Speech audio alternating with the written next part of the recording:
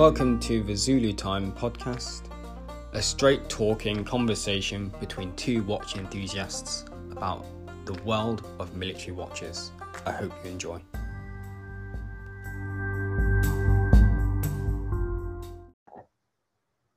Hello and welcome to episode 40 of the Zulu Time podcast with your host Dan from @timely_moments. Right, so before we kick off episode 40, I've got two admin points for you.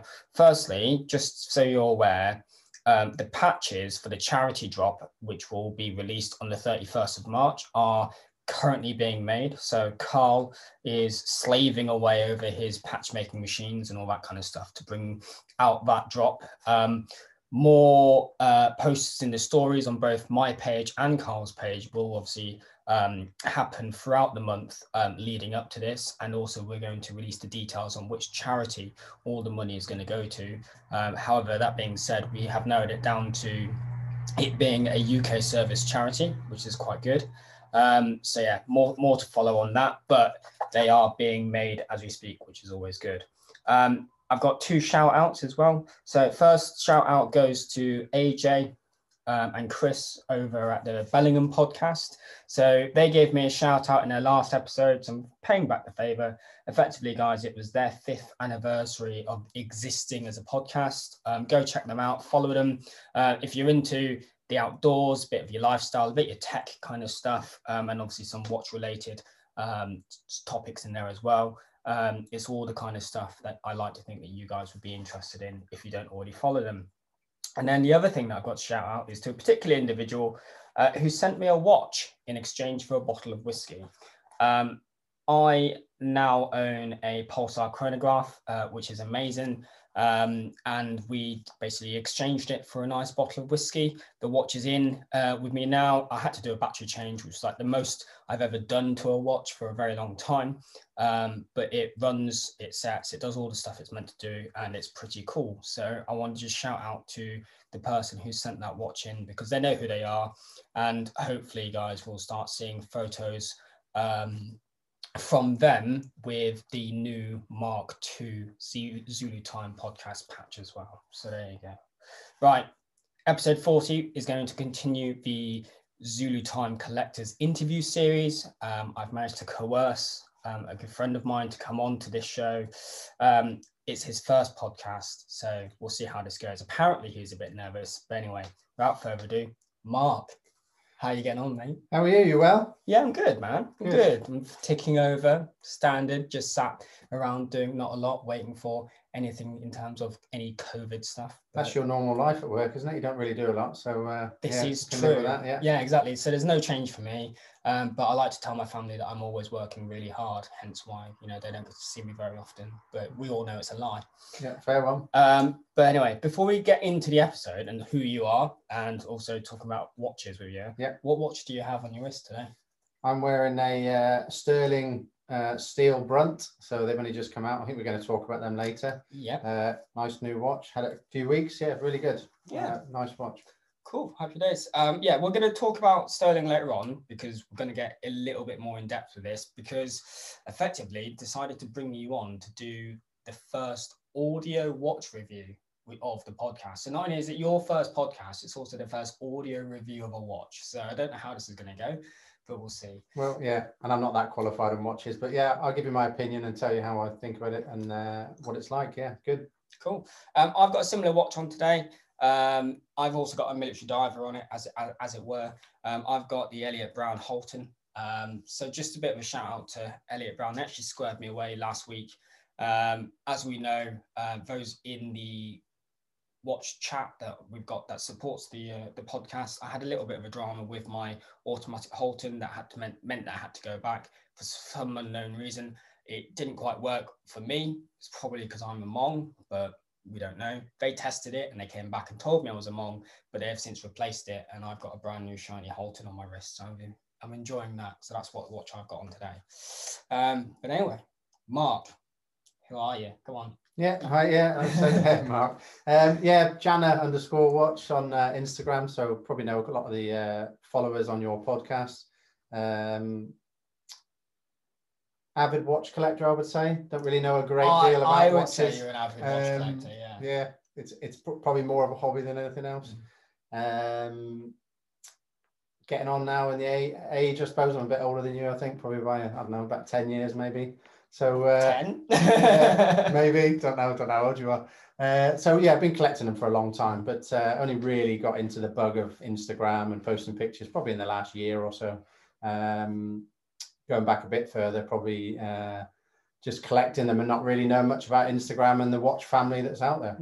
Yeah, I mean, it's quite funny actually, because we met actually through work, and I believe we met through work. We went on exercise in America, and I believe you caught out the corner of your eye some absolute watch pest taking photos of his watch around various parts of California, at which promptly I was quite embarrassed and until you mentioned that you actually like watches as well. And I believe that's where our friendship started. Probably. Yeah, I was going to say that must have been you as the pest. Yeah. Yeah. I think it was probably at that stage that we met. I think we may have met at a few meetings or something like that on the exercise, but not actually joined the dots of the watch pestry, if you want to call it that then. So yes, that's fair enough. I guess that's the best way of saying where we met. Yeah, there you go. And since then it's been gleaming to look at watches with you, mainly because no one else will talk about watches with me as often as you do, so it's always good. But what actually got you into watches? Because again, I've known you since that exercise, and obviously I've seen your collection grow and change, but as you said, you've had watches pretty much all your life. So, you know, what was the first watch and how did you get into that kind of hobby? Yeah, I think we all probably got given a watch as a child. And I think my first one, which I've still got, was a mechanical Timex, a little white dial on it. Like I say, I've still got it. It's battered and bruised, but it does still work. The movement's still sound. And I think I probably got that at the age of, 5 or 6, something like that. When you start learning how to tell time, I am 46. So back then there probably wasn't many digital watches. So, 40 years back. So you got a little mechanical watch as such and learned to tell the time properly rather than using a digital one. And I think from there, it probably just grew as a kid. I thought I was probably quite special with that at those times. And yeah, moved on to probably little digital watches through the years. And then, as you said, we worked together in the past. So, I'm in the military, and I think that's just part and parcel of being in the military. You've got to be on time. You've got to be where you're told to be when you're told to be there. So, joined the military at 17. Been in the military 30 odd years now, or 30 years this year. And, being on time is probably one of the most important things. If you're not on time, you're definitely in trouble. So I've had numerous watches throughout the years, and I guess it goes from there, really. Yeah. In terms of do you remember what watch you joined up with or not? That's the question I always ask. It was probably just I can't really remember. A little digital one. It wouldn't have been very expensive. 17, you just get the cheapest one that the NAFI sells. Probably a little Casio that everyone else has always had. That's probably it. I guess. And then obviously, as you've been in the military a lot longer than I have, and probably longer than I will be in, dependent, because obviously our services are different. I'm assuming you've also had issued watches in your career. Yeah, I mean, through the years, God, yeah. I mean, I even worked in the stores at one point, probably 20 years ago, as a BQMS and held loads. So yeah, I mean, the G10 original CWC that was out there, and then into the Pulsars, numerous of numbers of those, they last forever. So that's the issued watch you're going to get, and you can have it for 10 years and smash it galore, and it's still going to work in it. So and even when you break it, it's back in the stores for a new one. So yeah, I've had plenty of them. Yeah. So in terms of watches in your current collection, what do you have now? Yeah, I suppose my top ones, I suppose, as in the ones that I probably wear the most. We all have loads of too many to name. I think my favorite one at the minute is my Bremont broadsword, but that's probably because I'm the project lead, and I think we'll talk about that later maybe. I have got a Rolex Air King, which I think, has a lot of negative criticism. I think it's a bit like Marmite. Yeah, I think there's a lot of hate towards the aesthetic of the current Air King. Yeah. But I think it's cool because it's so different to any other Rolex that you can get. Yeah, and I think that's why I bought it. I like it because of that. And I think maybe it will be a future classic. Who knows?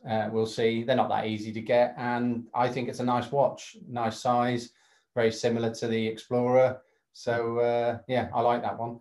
I've got an Elliott Brown Holton, which is a brilliant watch. I think I bought that off you, actually. Yeah, I believe you did as well. Yeah, that was a really good that was a really good buy on your part. That. Yeah, which is a really good go-to work watch. Actually, I wear that quite a lot of work if I'm not going to cut around with something more expensive on. I've got a Tag SLR, but that's really heavy. It's a limited edition Mercedes SLR watch, so it's really, really heavy. It's about 45, 46 mil, a big old watch. It's a clock on a belt, not a watch. Yeah, definitely. You couldn't wear it in your skinny wrists. It's always the skinny wrist, isn't it? Always the skinny wrist. So yeah, I've got that. I suppose that's probably more of a go-to at the weekend. And then same as everyone else, the Pulsars, the G10, CWCs.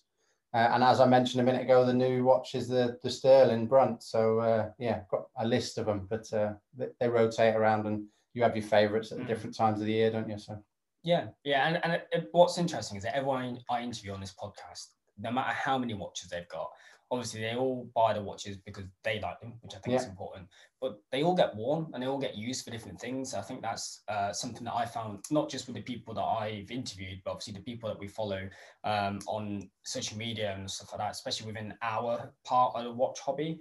All of these watches that you see on their pages get used. They're not just sat in a safe. And I think that's what's really cool about it. Yeah, I think you buy them to wear them. Yeah. Why would you stick them in a drawer? I mean, like I said, some of them, I might not have worn for 6 months, but then I'll wear it again and fall back in love with it. Forgot to say, actually, I've got a Sangin Dark Merlin as well. And again, that's an amazing watch.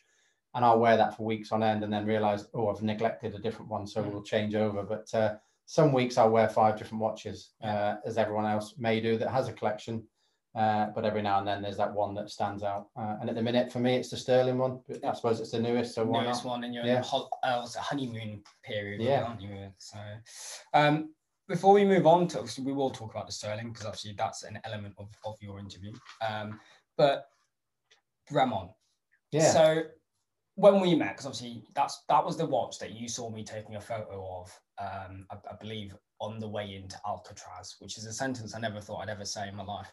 But yes, anyway, I found out about Bremont through my previous unit. So obviously we had guys who were owners of various special project watches and or were involved in the design. Then they weren't necessarily the project leader, but you kind of see what I'm getting at in the fact that, we're involved in the design. They're a very small specialist project, and they were very proud of wearing it. But the unit that I had multiple projects around. So my exposure was quite immediate. And obviously across a various range of the watches. So I got to see a lot of their different models, lots of their different projects before I kind of developed my own project. And as we know, I'm the project leader for my project as well. So I felt I was quite lucky to have that kind of exposure. But how did you find out about Bremont, in your time, you know what I mean? Yeah, I think when I met you I think it was the October, I think we were in California. It was in the summer just before that, a bit of chatting with a few people, and I really wanted to do a project watch. And I had a few different companies on my radar, but I really wanted to go British. Okay.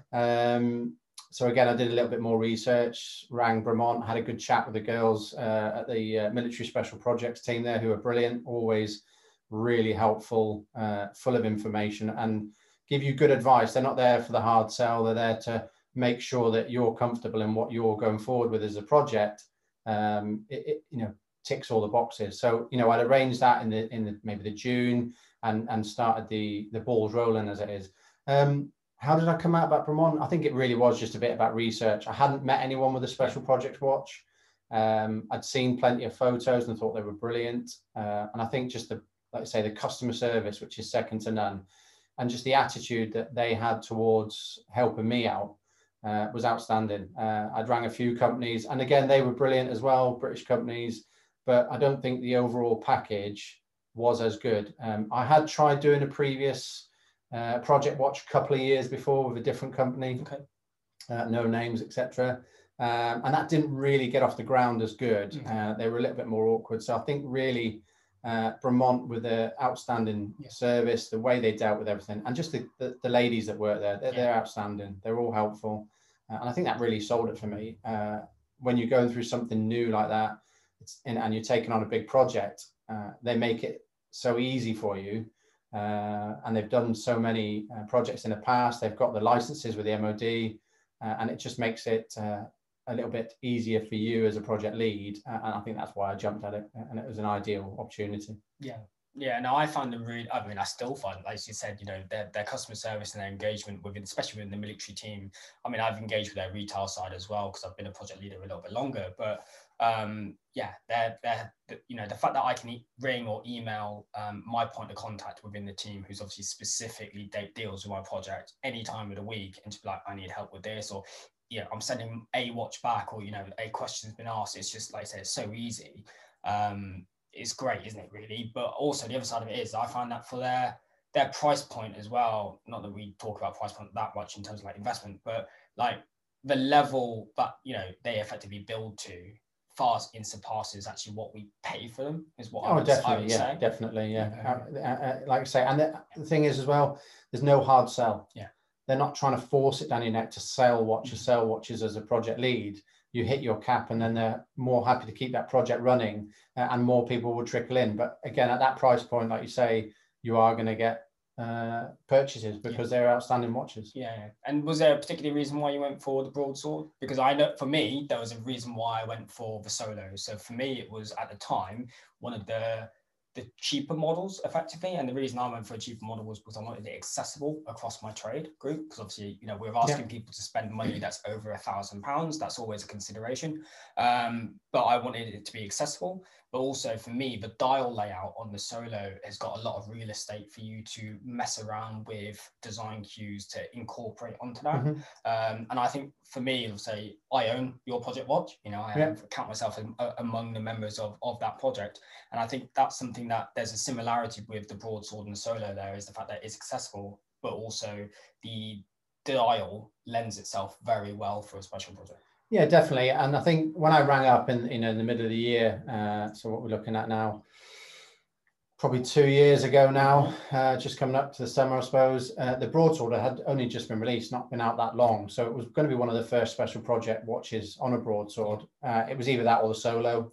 And Solo had been done before. So again, speaking to the ladies, the best advice they could give me was, you know, go with something new. And there wasn't any other broadsword special projects out there. I think there's a couple now. I think the Marines have got one. I think I've seen maybe a few more, but there's not many. And I like that. And that was nice as well. And again, the price point was ideal. The unit's a small unit. I knew I wasn't going to sell lots of them, or, you know, get, you know, massive orders. So the price point had to be the right area. Because I wanted some of the younger lads as well that maybe didn't earn as much money as me to be able to afford one as well. No, I really like that the way the project kind of, like I said, I mean, you'd already had it pretty much finalized by the time I met you, but the moment I saw it, I was like, yes, I'm going to add it to my box of watches. As we all know, guys, I'm a fiend for Bremont military special projects. But the other side of it for me is it's a nicer size as well. Like, as we've alluded in all of the episodes, I have small wrists. The broadsword fits my wrist perfectly, and some would say that it's the ideal size because it's 40 mil. Definitely. And it is a good size, like you say, and a good weight. It's a nice watch you can wear every day, and you wouldn't realize it's there. It's not overpowering you. You're right. What's where's the furthest one gone, as it were? You know, do you know what? I haven't actually thought about that. I don't know. I know a couple have gone abroad. Some of the veterans have bought them because it is open to people that served in the unit. I think probably is Cyprus, actually. Probably is the furthest. There's a guy over there that's bought one. I'm not sure. I'll have to have a look at that. You've got me now. I'm not too sure. I thought it was an interesting question. But the other side of it is, Mark, and as we all know, guys, with, you know, the way that the pandemic is currently, unfortunately, for those who are affiliated to Bremont, either with being a project leader or project owner, unfortunately, we haven't had the luxury of doing any of the really cool and funky Bremont events. But hopefully, in future, when all of this kind of calms down, we'll be able to, you know, get on the Bremont party bus, as it were. Oh, definitely. Especially now they've opened a new facility. You know, it'd be really nice to go and visit. I know we were supposed to go and visit the old place last year, and COVID closed that down on us. So yeah, me and you getting a day out to the new facility would be nice. I'm sure they'll do something. I've just remembered, actually, we have got one of our listeners out in Dubai that's wearing one of the project watches. I forgot about him, so I'll apologise to him later. So I suppose that might be the furthest one. But yeah, getting back on getting out and just seeing watch shops, getting out to get up to London, and just getting around and seeing some people and meeting them again would be really good. But again, that's everyone's world at the minute. So. Yeah. So that's Bremont done to death, I believe. So we're going to talk about your latest project, your latest procurement, should we say, with Sterling. Yeah. So from obviously we all know Sterling, like I said, is a recent company, shall we say? Like I said, they've had what, 2 or 3 drops now. Yeah, I think they probably had, 2 drops. I think they released this year. I think it was a lot of work last year. A new company, doing really well so far. 2 young lads, Tom and Sam, both up north. One's a serving soldier still. Released, I think probably in January as their first drop, and instantly sold out. So it did really, really well. And that was the black brunt watch that they sold. There's 2 models, like I said. I've got the steel, but that was the black one on the first launch, and it's done really well. I've spoken to Tom quite a few times, giving him a bit of advice here and there. Not that I'm a watchmaker by any means, and they seem to be coasting along really, really well. The steel was launched, I think, at the end of last month. A small drop, and again they sold out pretty quick within a few hours. So they're doing really well, and so far so good, I think, really speaking to Tom recently. So from what I mean, I've also spoken to Tom a couple of times, and I'm not going to beat around the bush. I hope to get him on the podcast for him to talk about his own company, because at the end of the day, I think what we're blessed with in the military watch community is the fact that we can basically reach out to owners and proprietors of these companies, whether they're old companies like Vertex. If we go back to the archives of the Zulu Time podcast, Vertex were the first people to come on to the podcast and be like, a company interview. And he said right up to now, when we've got Sterling and hopefully getting them on, who are basically the newest people on the scene. And I think that's really good that I can effectively, make that contact and, talk to them about their watches and talk to them about their companies. So that's my aspiration. But from what I've seen of their watches, I think for the price point, what you're getting is fantastic. Oh yeah, so it's a really good little bundle. Excuse me. I mean, I got my watch on the first drop, and even though it was a steel one, I managed to get ahead of the game. And speaking to Tom, I got hold of one. He'll probably tell me off for saying that. But yeah, a really good package. A nice little Pelly case, or Pelly case style box. You're going to get an extra NATO in there, a rubber strap that's on the watch. It's a nice little package. The whole deal is definitely worth it at that price point. Absolutely, yeah. And they've done their research as well. Like what I've noticed is the fact that they've gone to, the ubiquitous NH35, and it's a solid movement. For what you're paying and what you're getting out of that movement, that thing can run for years.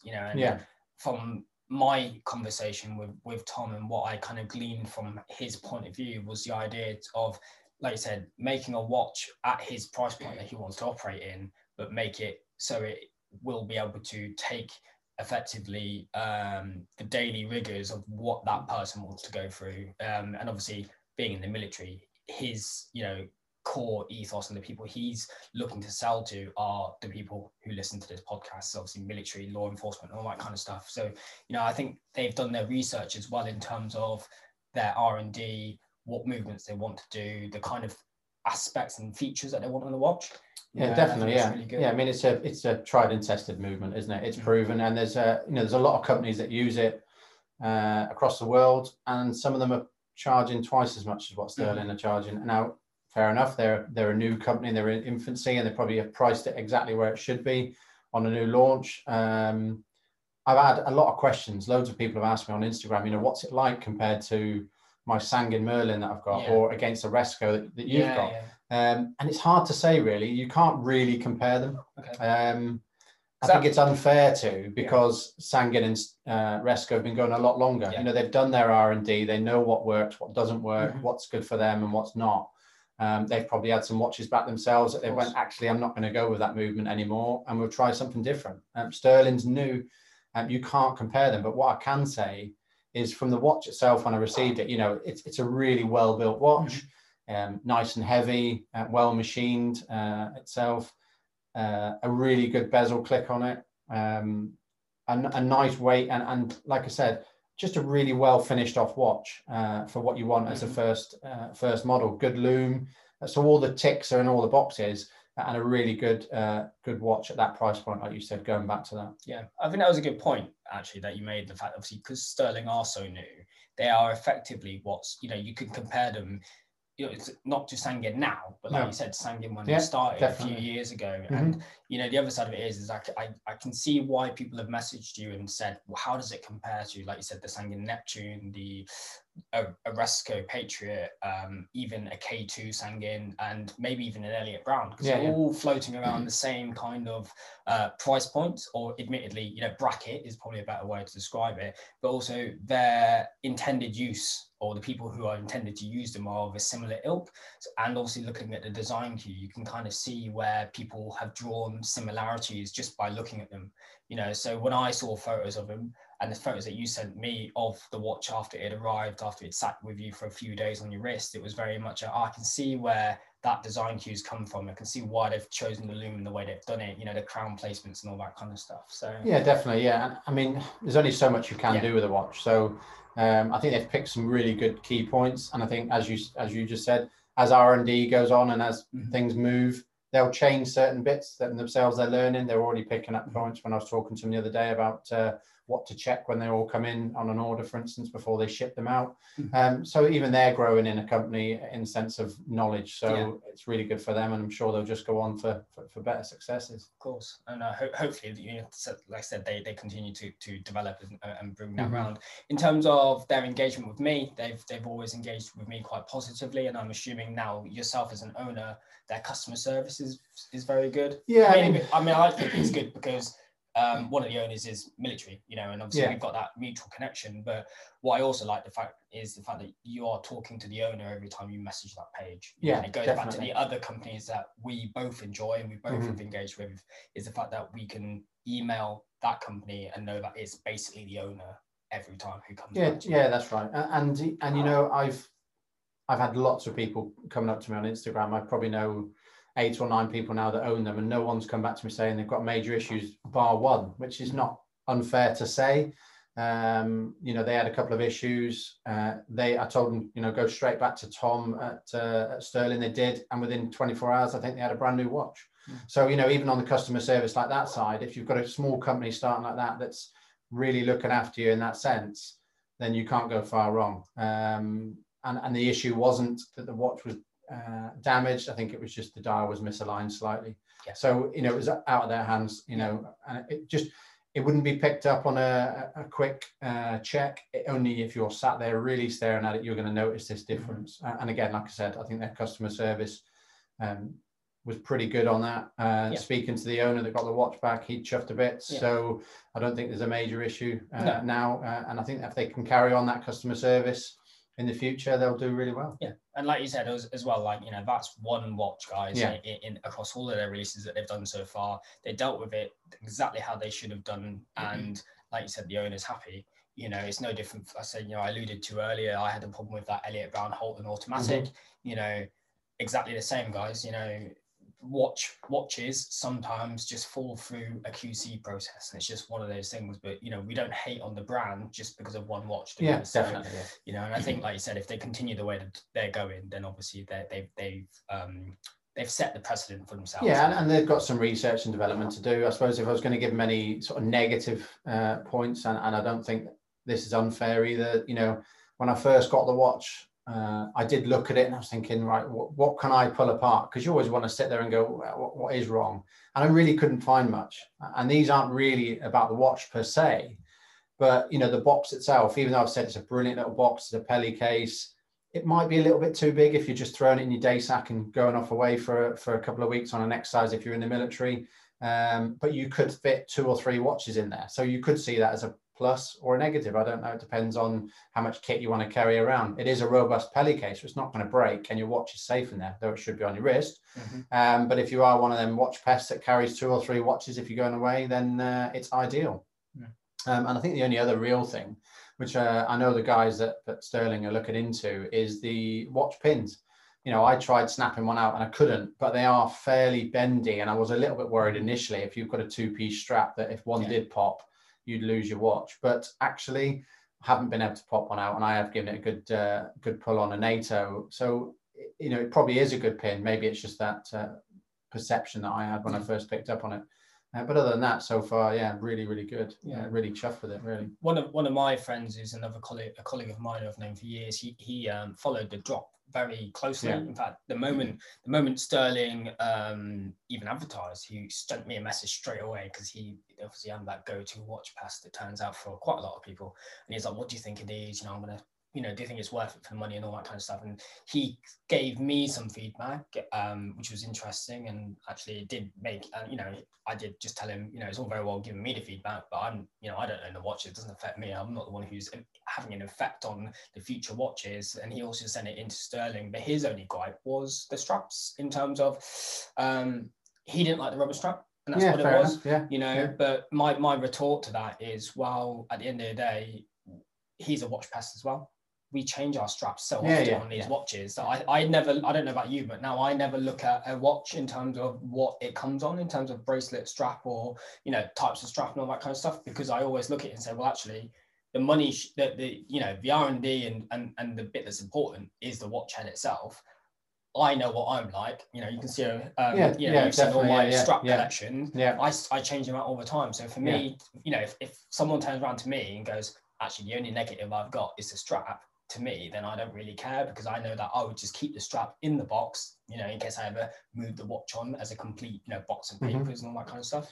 Yeah, fair enough. I mean, I've got the Sterling at the minute on their NATO, and it's the black NATO with the engraving on the actual keeper, which is really quite nice, having the name on the strap as well.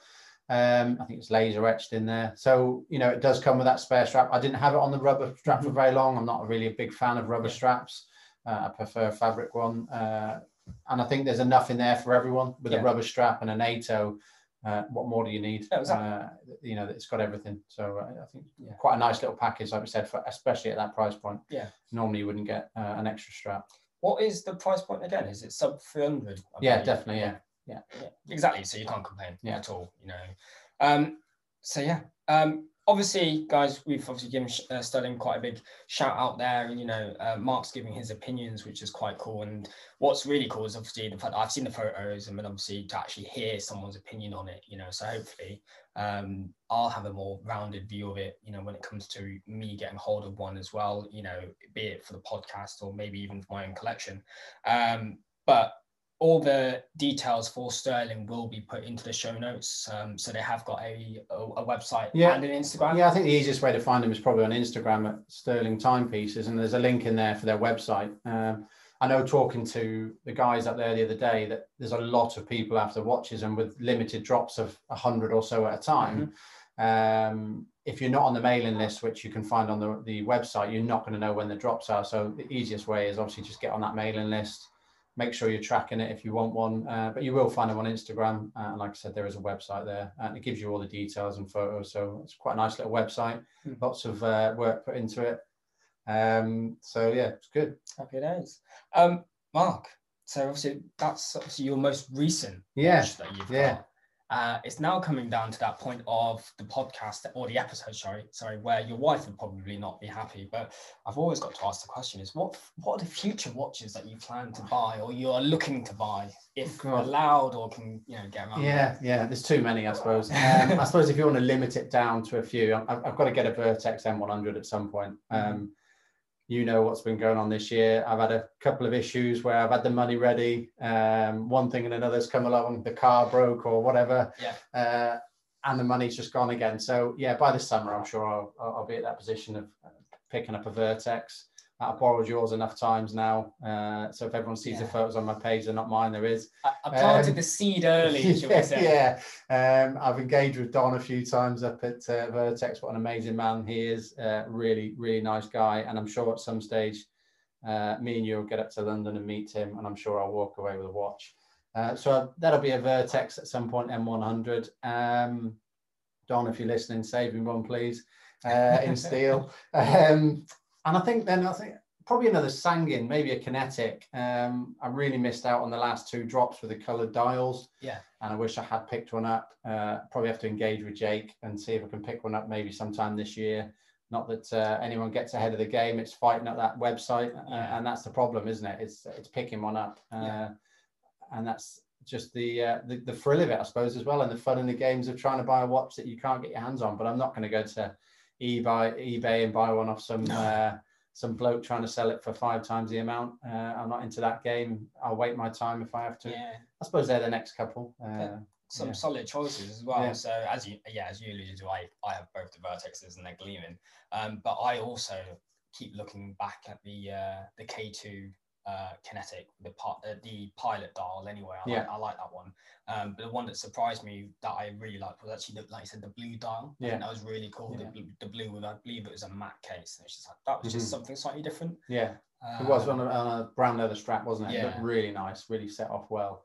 I should have tried fighting for one of them, but it's hard to pick them up, isn't it? So that's just the fun and games of getting a Sangin, but and just shows how well they're doing. It's a really good company. And again, same as what we just said, customer service, all the other stuff that Jake at Sangin's doing is outstanding. It's just a shame we can't get over here anytime soon. Maybe one day.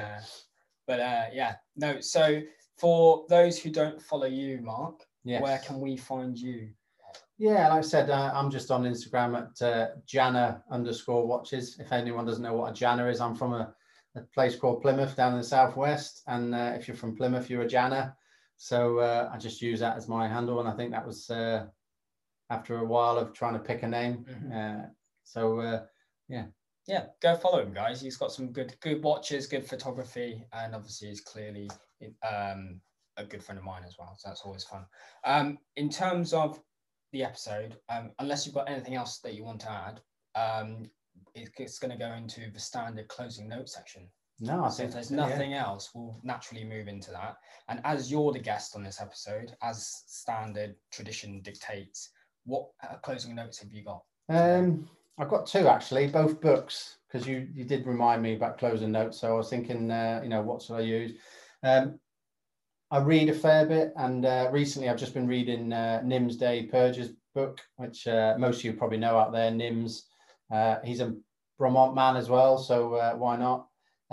Brilliant book, actually, well written and easy to read. Just tells his story of how he joined the military in the Gurkhas and then went into the special forces, into the SBS, and then decided, right, I'm going to jump ship, not worry about my pension, and go and do the most craziest thing you can think of and go and climb the top 14 peaks over 8,000 meters as quick as possible. And really, it's just that story of him breaking the record, which was just under 8 years before, down into 6 months and 6 days, I think it was. Yeah, it's a disgusting, unbelievable. It's a disgusting feat of human endurance, isn't it? And I wouldn't say it was risky. It was probably only risky in the sense that he really struggled at the start. People just didn't give him the credibility. He'd not been heard of. He wasn't a mountaineer.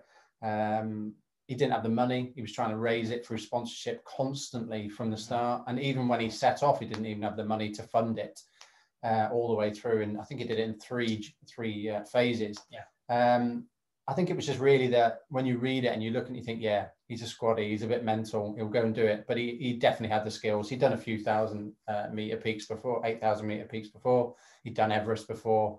But it was just that persistence to succeed. And I think that was probably that special forces ethos that's drilled into his head, and his professionalism and his knowledge of climbing.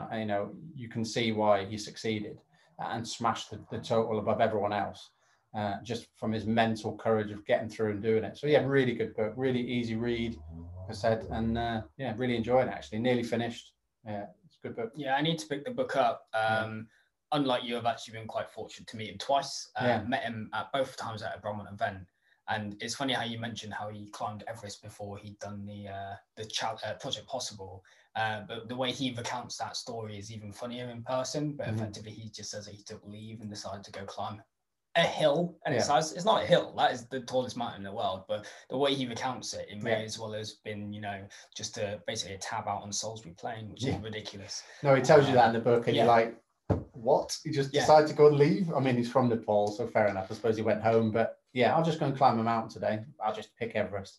I mean, the man's a machine, like I say. And recently, as you know, he's just done the K2 winter climb, first team to ever successfully do it. Him and his team of Nepalese climbers. And again, another record. He must have something like 10 world records now. Yeah, absolutely smashing it. Like, absolutely, and doing really well. And then I think the second one is a total different type of book. I recently picked up the Vintage Rolex Field Manual by Colin A. White. Really, really good book of illustration of vintage Rolexes. Really good articles, well written and laid out book.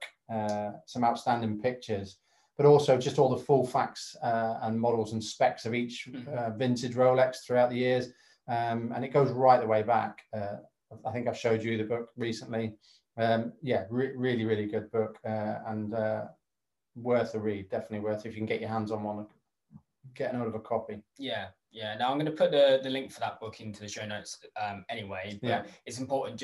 I want to add just on top of that is it's not the one that I've got that I've already shared, guys. It's a different one, but it's just as informative. And obviously you showed it to me, but the way it goes about highlighting the models and the specifications is slightly different to the one that I've got. The layout, which is interesting. So he from again, we've had a quick flick through, but it seems to have a lot more about like movements, the kind of dials, and even though it's all presented very well in the Burlington Arcade vintage Rolex one, the way it's laid out I think is a little bit more geared to like someone who wants to take one apart kind of thing. Fair enough. And I think that's quite cool. But it looks like a really cool book, and I think I'm gonna have to try and pick one up at some point. And that's my closing notes. Really, really good 2 books actually. Cool, happy days. So I've got 2 closing notes. Absolutely, one's loosely watch related, but one of them's just gear related. So I took delivery of a London Bridge trading day sack.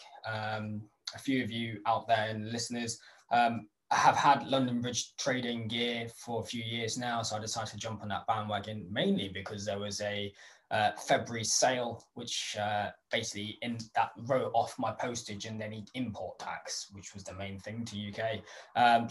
Go check them out. They're good day sacks for what they're worth. Obviously I'm going to use mine for work, but they've got different styles, and different sizes as well for so you can use it effectively as a EDC pack or going to work in a non-military environment as well. So check those out. And then the other one is a company called Goofy Goat Gifts. So they are on Instagram. They do a lot of handmade jewelry and accessories, but what's quite interesting and the bit I want to highlight, guys, is that they do the standard watch cufflinks accessories for men, which is quite cool. But when you go on their website, unlike other people who do cufflinks with watch movements on, you can actually buy your cufflinks by the type of watch, which is quite interesting. And as we're all military watch collectors, if you so chose, you can actually wear a Dirty Dozen watch movement on your wrist without actually having it in a watch. So cool. It's quite cool. Cool, yeah. In fact, you can have 2 of them, and actually they're still cheaper than buying a real Dirty Dozen that works. So effectively, as you can are aware, they effectively go and buy broken watches that are unrepairable, and they use the movements to turn into cufflinks. So go check them out. Links will be in the show notes as standard. But that's all I've got for you as well. So until the next episode, which will be out at the end of the month, it's probably going to be a few more weeks because I'm due to go away for a week. So it'll probably be the very end of March. So hopefully the next episode will release just before the charity patch drop. If not, it will be a slightly longer episode and it will come out after the charity patch drop. But obviously I'll highlight how successful or unsuccessful that patch drop goes. But the idea will be to get the episode out before. So until then, guys, I will catch you in the next episode.